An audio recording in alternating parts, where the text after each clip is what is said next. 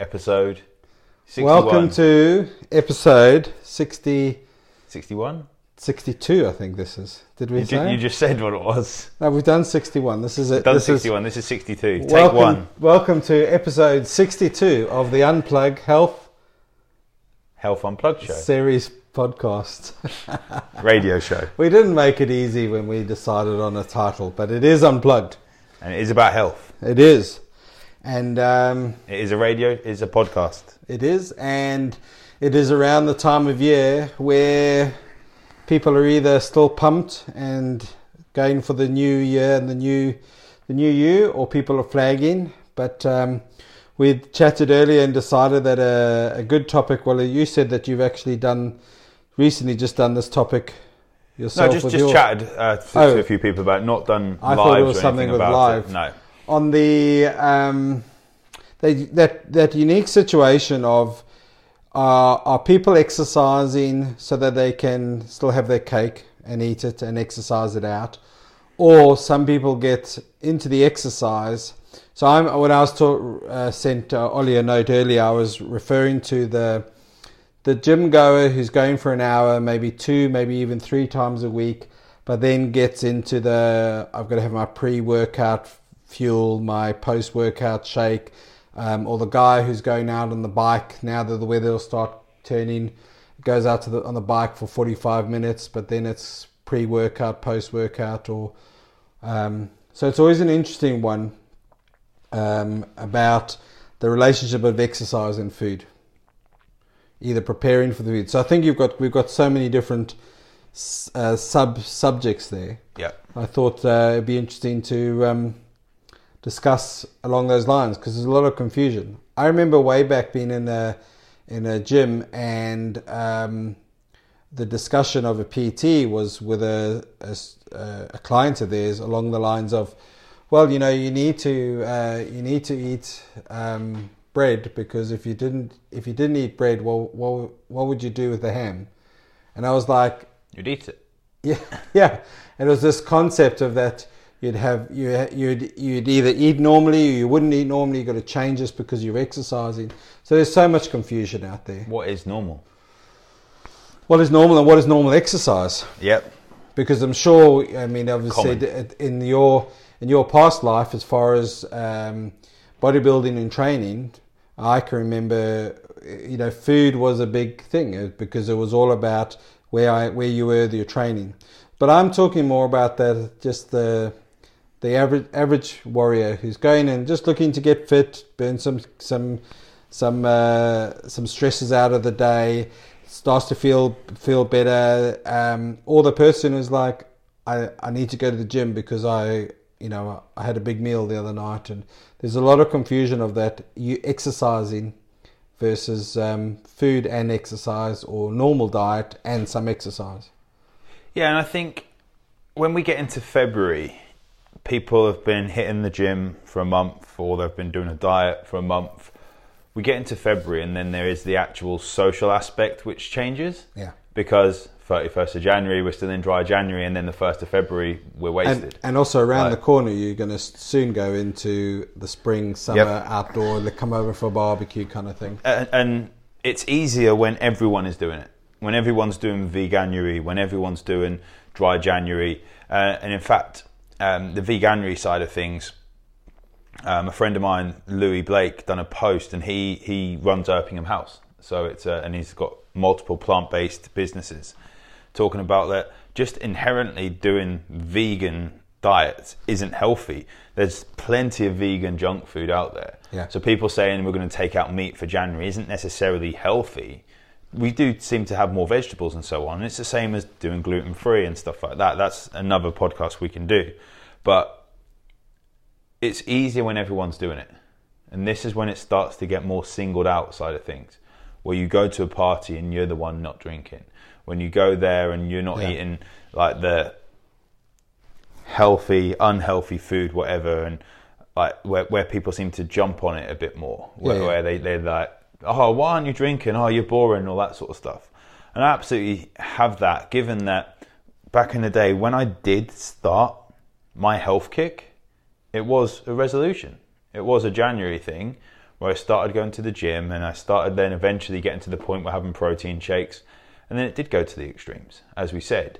And then inevitably, is that healthy? I don't think it was when we looked at how extreme it went to myself on my own way.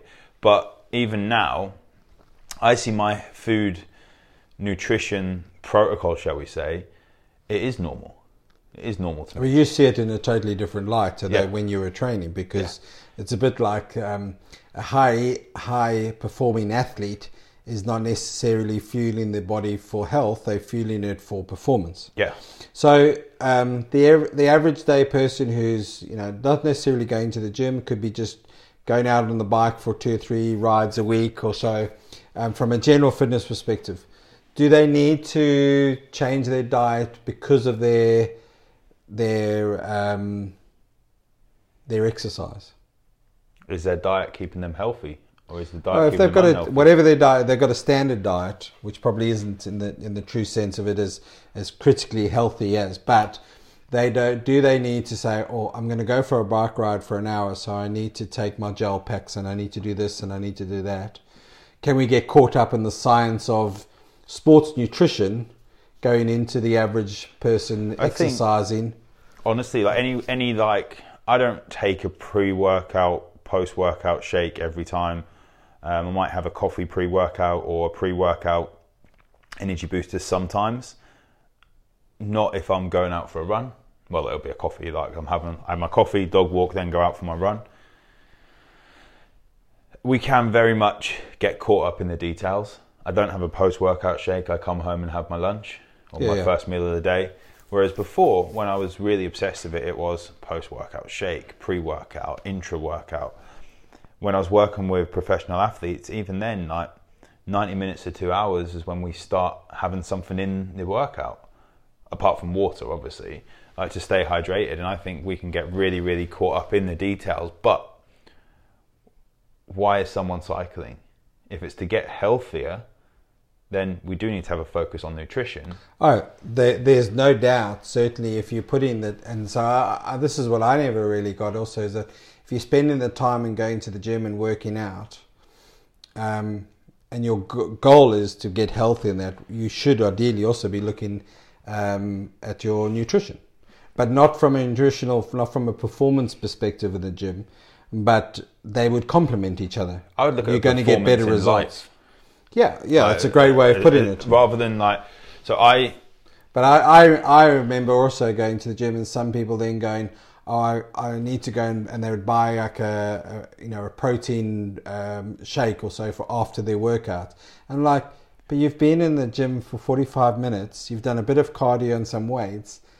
Is that really necessary? As opposed to, when did you have a decent meal before your workout? And then when are you eating next? You don't need to accommodate more.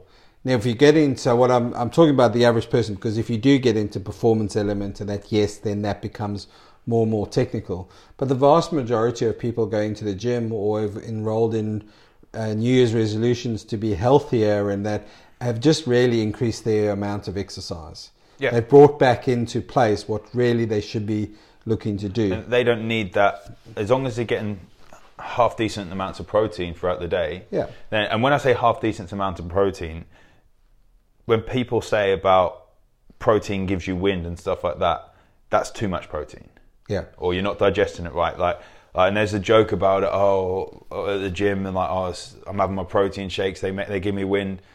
Well, you're having too much. I don't have as much protein. Anywhere Can it be near the as much quality of the protein as well? Quality of the protein, but whether someone's got problems with lactose, with sweeteners, whatever it is, that sort of thing. But we don't need as much protein as people think. Yeah. When you actually look at simple studies of someone who's a burns victim, that the skin is an organ, and you think about protein is there to help us rebuild, to recover, rejuvenate. A burns victim with serious burns, the studies show that about 1.25 grams per kilo of body weight is needed at that extreme state. Recovering from trauma of a workout is nowhere near the trauma of actually going through a burns like victim and repairing that. I've seen it a lot, and particularly in more younger clients, they kind of get pulled into that. I'm training, I'm doing this, and then I need whether it's an article or it's they are the target from the advertising element. So the shake or the post workout, the pre workout meal becomes a focus. Whereas actually, if it's that person looking at overall health, then yes, they should look at the nutrition, but in the sense of what is their correct rounded nutrition from a health perspective, and then the exercise adds to it, rather than I need to change my nutrition in relation to my when I'm working out and my recovery, and almost walking out of the gym with a post-workout shake because I've got to repair all those muscle fibers. That's where people get confused, traumatizing, right? and it gets. It's overwhelming. Overwhelming and unnecessary in many cases. But when you actually look at weight training, you're in there for 45 minutes, say. You're probably doing 15 minutes of exercise. Yeah. By the time you pick the weight, you do your 8, 12, however many reps there are, your 4, 5 sets, 3 sets, whatever it is. The actual amount of lifting is very, very minimal. And we're going to break down muscle fibers. We have to recover the muscle fibers to just recover and grow and get stronger. And we do that with adequate protein throughout the day. Yes, you could look at some studies which show, get some within a certain amount of time afterwards, but I think there's plenty of other studies that debunk certain things like that. And that may be that's my point though. That may be appealing to the person who's now in that small percentage of looking at more elite performance, or someone who is going down bodybuilding things. If I competed in a bodybuilding show again now, pretty certain I won't be getting post-workout shakes and stuff like that. I'd be much more focused on my diet throughout. Yeah, but that comes with more investing time and energy and understanding nutrition and understanding biophysiology, biochemistry and that, rather than, whereas a lot of people out there are bombarded by the fad or the trend or the advertising element or the ease. Don't worry about all that. Just get this protein shake. And then when you look at the protein, it can become a very highly processed product, rather than the nutrition or the source of the nutrition is what your body is designed to. But otherwise as well, the protein shake in essence is just an item of food. It's whey protein, whether it's vegan protein, whether it comes from pea, soy, rice, whatever it is, hemp protein, beef protein, all different types of shakes that you get. Now, I have some people that I've spoke to that have struggled to get their protein in, and we want to raise their protein up through the day. And I've said to them, well, let's get a protein shake in, just one shake in a day. And it might be that gives them 20, 25 grams of protein overall for their diet. And they'll be, I don't want to have a protein shake because I don't want to get big or anything like that. Yeah. That doesn't happen by accident. No. And I think that's actually quite disrespectful for people that actually do go into the gym day in, day out and lift weights. And people are well, obviously that just happens by taking a protein shake and doing some bicep curls. And I've noticed the other flip side of it is that some people, they will go to the gym, so they start going, and someone says, well, let's do some, what about some weights or some free weights? And they go, yeah, but I don't want to get big. Yeah. And it's like, and so what I've learned, that, you're not going to get big. What I've learned certainly with working with Ollie, and then with some other guys through with the bodybuilding, and a few females who've got into looking at training and taking it seriously, the amount of science and dedication are not only on the physical element of the training, but on diet and when to eat and the commitment of that. The average person does not have to worry about going to the gym and suddenly becoming too big. To put it this way, it's the same way of saying pick up a golf club. I don't want to be Tiger Woods. Yeah, drive a car. I don't want to be Lewis Hamilton. I'm going to the driving range and hitting a few balls, but I'm just a bit scared that I'm suddenly going to go and get a hole in one, win a PGA Tour. That would be beautiful. The same, you start a run, and I don't want to run a marathon. Yeah, I don't want to run too quick because I don't want. It's a similar perspective there. Looking at a protein shake, it is just another item of food, which is convenient. Is it as good as having food? Not when we look at the actual physiological ways our body digests food when we chew it, how it releases enzymes to digest the food. It's not going to be as effective as having a chicken breast, but when we actually look at people's, or some of their digestive systems can't handle the food at the moment, their schedules can't handle the time to prepare the food. And I think looking at the bigger picture of food over time, not even necessarily calories in a day as such, like we used to look at training day, non-training day, all these things, but like the average over time, like your body doesn't see the end of the day and then it says, oh, actually, like I'm going to start from zero now. It's average of calories in, calories out. And I don't want to turn it into a discussion of protein, but protein is a topical thing, but it also exists with carbs. A lot of people go, well, you know, the whole, even to the point of performing, you know, I've got a carbo load, or I've got to work out later, so I just got to have some carbs to get the energy to do that and that. And when people understand the physiology of how the body works and that, there's actually enough going on for the average person. But as I said, when you get more elite athlete and performance, it can be a little more technical. But then you're looking at the technicality from a performance perspective. If you're going to go and it's the FA Cup final, and that, yes, what you're going to eat just before is going to be important. And technicality, but most people aren't. Yeah, but 2% gain here and there can make a big difference for the average person.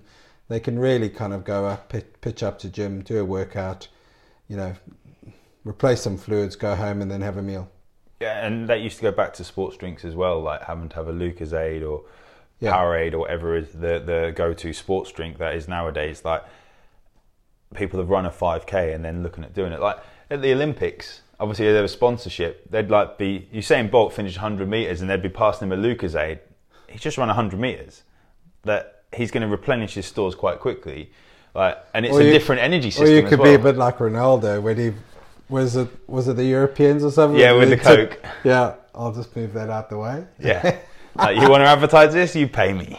Yeah, I'm not getting paid, and I don't drink this stuff. That was like the. So it's an interesting one. I suppose, like, just to touch on before we finish, is that, and this is another thing we can look at, like, where do we then take this and say, well, if you're doing this, you should try and do this sort of thing as well, like having your shakes and everything like that, working on your training and nutrition and everything, but then you're going and having a bottle of wine at night.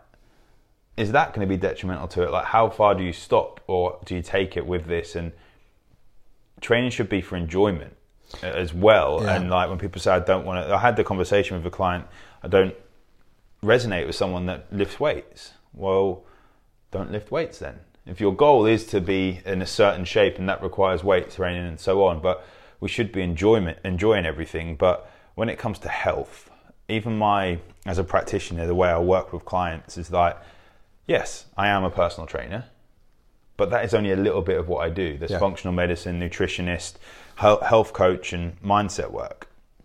And that's where we start focusing on. If you're not sleeping through the night, if you're getting random outbursts of bloatedness, of acne or whatever it is, like, we need to look at that stuff. And sometimes the training is one of the causes of that, because we're overly stressed. And also, from our perspective, philosophically, we will look at the life bubble as such, as along physical, emotional, and chemical.